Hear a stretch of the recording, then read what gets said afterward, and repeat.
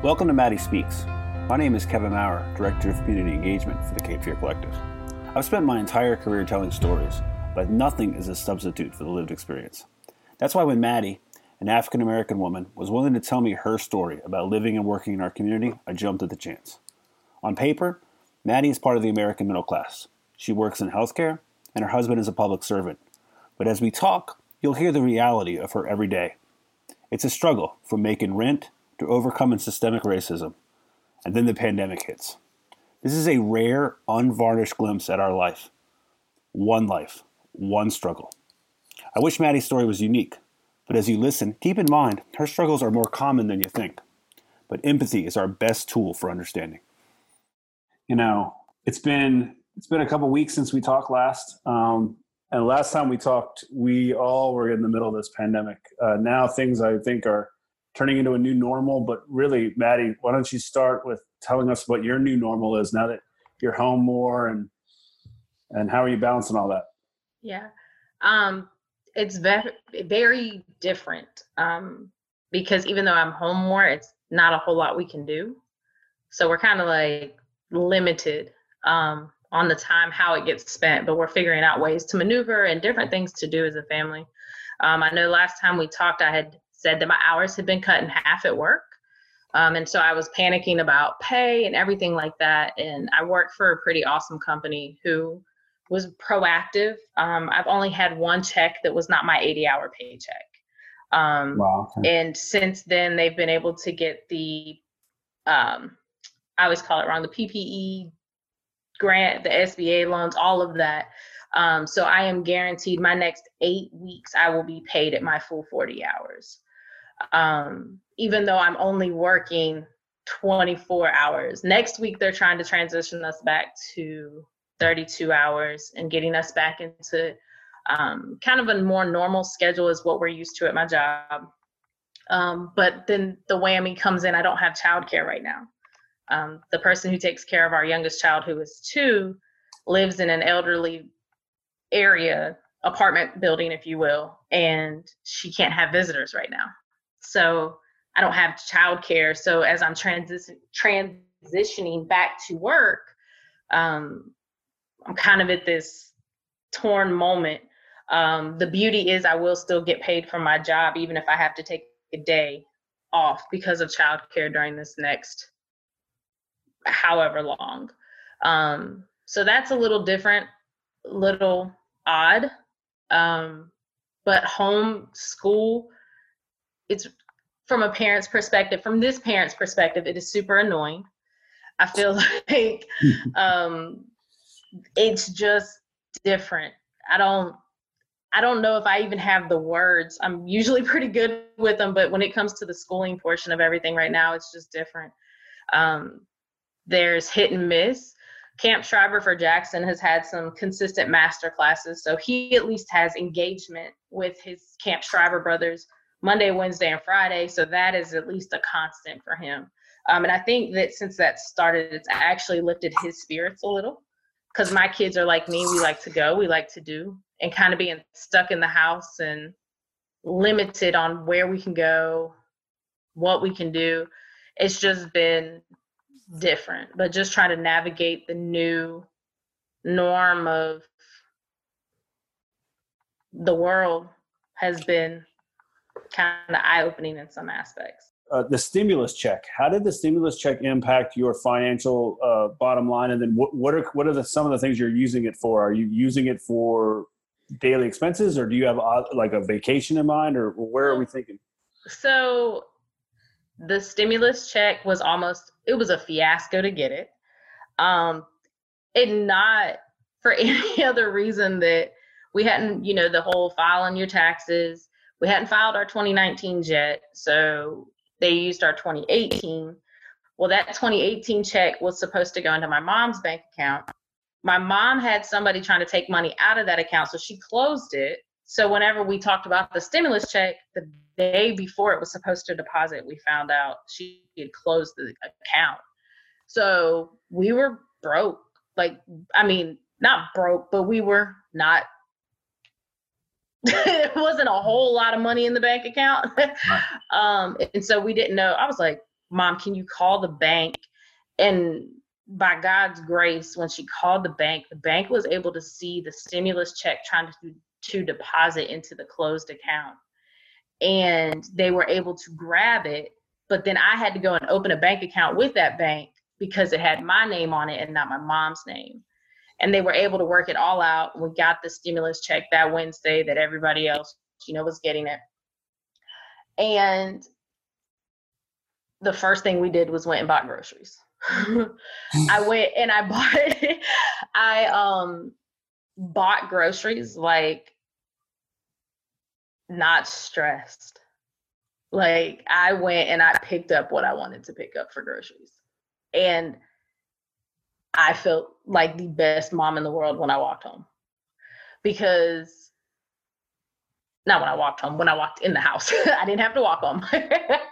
But it was different.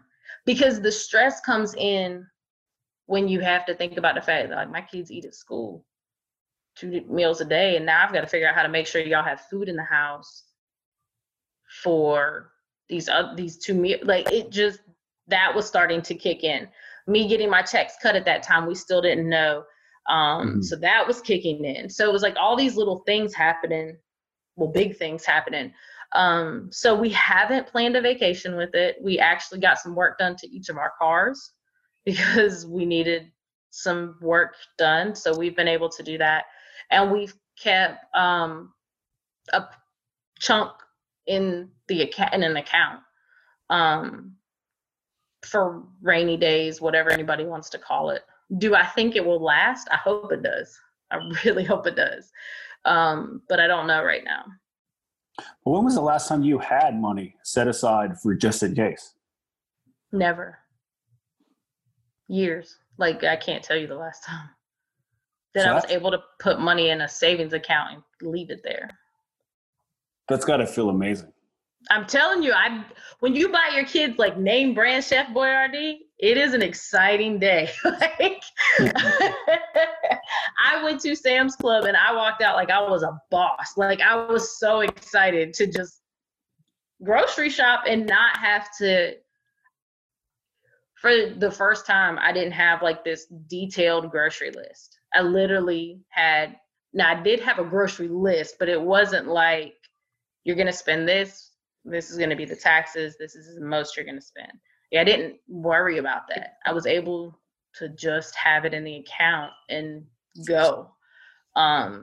So yeah, that part felt amazing. Knowing that my kids aren't at the house sending me a text message talking about what can we eat.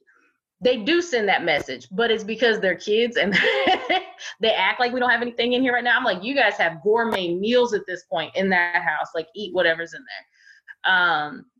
And by gourmet, I'm referring to the name brand Chef Boyardee. But it has been that part. And I guess, like, speaking on it right now is just kind of like humbling and like taking me back, like, wow, like in my life, I'm excited that I got to grocery shop, like what I would consider a normal family to do.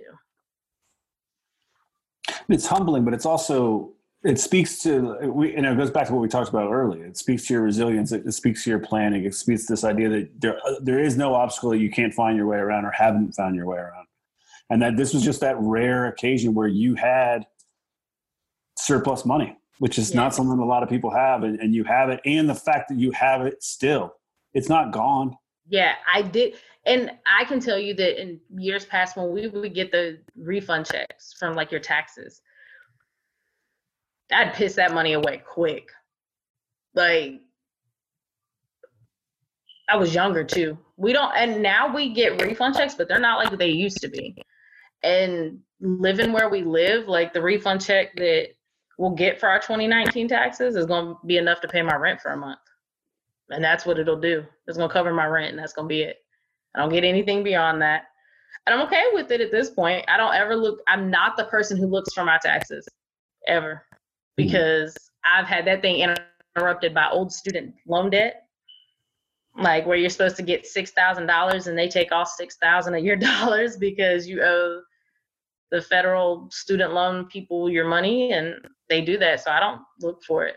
So even with the stimulus in the beginning, I was like, God, I don't know what's going to happen with this. But that thing hit the bank account and I was like, I am going grocery shopping. That was all I knew. It's got to be a relief though to know that you have your job is not going anywhere. You have that pay set. You know sort of what you can anticipate what that pay is, and then I assume that your husband in his public service job is keeping his job. He's not stopping working. Yeah, his job, of all of our close friends, people that we associate with, things like that, he is one of probably literally 5 people that I know whose job has not been affected in any capacity. His hours have not changed. He didn't lose any pay. I actually asked him the other day if he had anybody at his job out due to childcare. And to his knowledge, they didn't, because his job they have a community outreach type thing where they have different things in place where people can call or go if they need assistance in, a situation like this. So no, his job has not changed. I am thankful that my job has been as gracious. I mean, it's eye-opening on the level of a great company that I work for. And, I think when it comes to my job, the hardest thing has been just before we started these podcasts, I was up for a new position within my company, and that's all kind of hit a halt.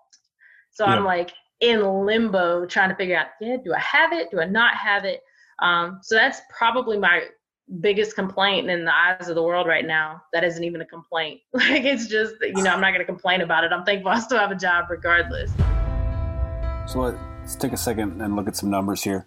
Maddie's actually one of the lucky ones on this. Jobless claims are on the rise, I think, nationwide. And a look at North Carolina unemployment insurance claims filed in March 2020 paints a pretty bleak picture. Statewide, there's 339,885 claims. Out of that, over 282,000 of them are COVID-related. That's how it breaks down by county. Brunswick's got 4,000 unemployment insurance claims at this point. 3,000, more than 3,000 are from COVID. Columbus is 879, about 600 from COVID. New and Everett County by far has got the most at 11,340. Out of that, 9,000 of those are COVID-related claims. Onslow comes in at about 4,378 claims. Out of those, more than 3,000 of them are COVID-related. And Pender, rounding out the region, at 1,623 claims. And out of those, 1,300 are COVID-related. Dr. Adam Jones, UNCW's regional economist, was on with the Wilmington Business Journal on April 16th, and he's not optimistic that we're ever going to make it back. He thinks a lot of the sales tax revenues are gone. So I think while we're in a recession now, as we open up, I think the economic comeback is going to be hard, and it's going to be quite a slog.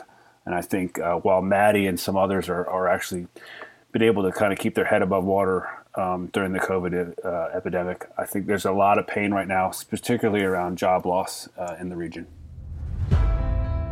It's interesting, too. I was looking at some unemployment numbers, and, you look at the organizations that are getting hit the worst. Lawyers are being laid off, architects are being laid off, all these business services jobs are getting laid off, and yet are now new essential. The folks who are not taking a financial hit as much are the grocery store clerks, all that stuff. I think it's interesting. It's the paradigm has shifted a little bit. Although that stress that you were feeling has now been kind of transferred to another part of our society. Right. I definitely think that's I read something where it said, your essential workers aren't the doctors. I mean, they are in this situation, but it's not the lawyers or the people who have these big CEO jobs those are all shutting down. It's the grocery store worker. It's the postman. Like, it is the everyday middle class person who doesn't have a corner office job in the top of a 50-story building. You know what I mean? I mean, it's just realizing that the people who work every day in and day out, are truly keeping the economy, everything afloat. Those are the only people that are open right now. Wow. Interesting. You brought up school. I think all parents are dealing with this. How do you be a teacher and a worker and a parent? But how about you as a student? I know that you were working your job as well as you were a student as well. How has that impacted your ability to get your schoolwork done? It has been terrible. The whole thing has just kind of been terrible. It's just because there was a lot of like transition within my school because school got closed, and then it was like spring break, and then for me for college, and then it was like, oh nope, now this is pushed back, and then it was, you know, getting back into the swing of it and trying to juggle my kids and what they're doing and making sure that they're hitting everything they need. That is one area that I'm like, and just being very transparent and honest, I'm like, hasn't been great. The last half of the semester has not been, for me, it hasn't been, because my focus had to go from being on me to being on making sure that my kids still have a normal. Because my kids are very social, and this has definitely, and not that they're being social has made them who they are, but it's just a part of them. And I've watched Jackson kind of went through a funk for sure. When all of this first happened, he was just pitiful. And so you have to, for me, I try to prioritize. Like, yes, I know I'm going to finish school. That's not an issue at all. But there are times where you have to stop what you're doing to make sure your kids are okay. And that's kind of where. How has it impacted your timeline on graduation and completing your degree and everything? Hasn't really impacted it. It may put me, I may not pull out of one of my classes so well, so it may put me like a semester behind, but it's not going to change anything to the point like it's years or financially just going to be unattainable. It's not anything like that. What about, grade wise? The thing that I think is most jarring to most folks now is the intimacy. Like, you're around your family all the time, and finding that quiet space that you can do your studying. You know, you can concentrate and do the things you need to do. Are you having trouble finding that? Yes. The one class that I was having trouble with was this English class. And I'm like, nope. I'm really great at writing. But this was a different kind of English class kind of from the beginning. So that when you throw this in, it was like, oh, I don't know what I'm doing now. But at the end of the day, and everybody may not think like this, and that's fine. But at the end of the day, I'm getting to spend time with my children that I would have not had the opportunity otherwise. I've had the realization more in the last 6 weeks that my son will only be home for 3 more years before he goes off to college. Like, he is growing up. He's a young man, and I'm getting to spend days with them that I wouldn't have otherwise had. Our baby is potty training, and I've missed potty training with every one of my kids. So I'm getting an opportunity to see it more firsthand and be more involved in it. And I've only solely missed it before just because of work, because I was trying to still be a mom and work and make sure that things were taken care of. So yes, school for me has been a struggle since all of this hit, but I'm trying to really grasp the big picture, that I'm really getting an opportunity to do something that my life doesn't do. I don't slow down. I don't stop.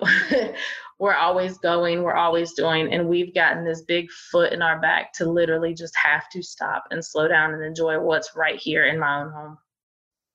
Talk about this new normal, because you talk about how you wanted to get your kids that feeling of normal, but I think a lot of families are feeling the same way you are. There is a really great quality time that we're getting to spend. The world has slowed down. I felt it too, where I'm not nearly as sidetracked. I'm more present than I've ever been. Yeah. Have you seen that change too in your kids, and how are they responding to you being there all the time, which I think is a new anomaly as well?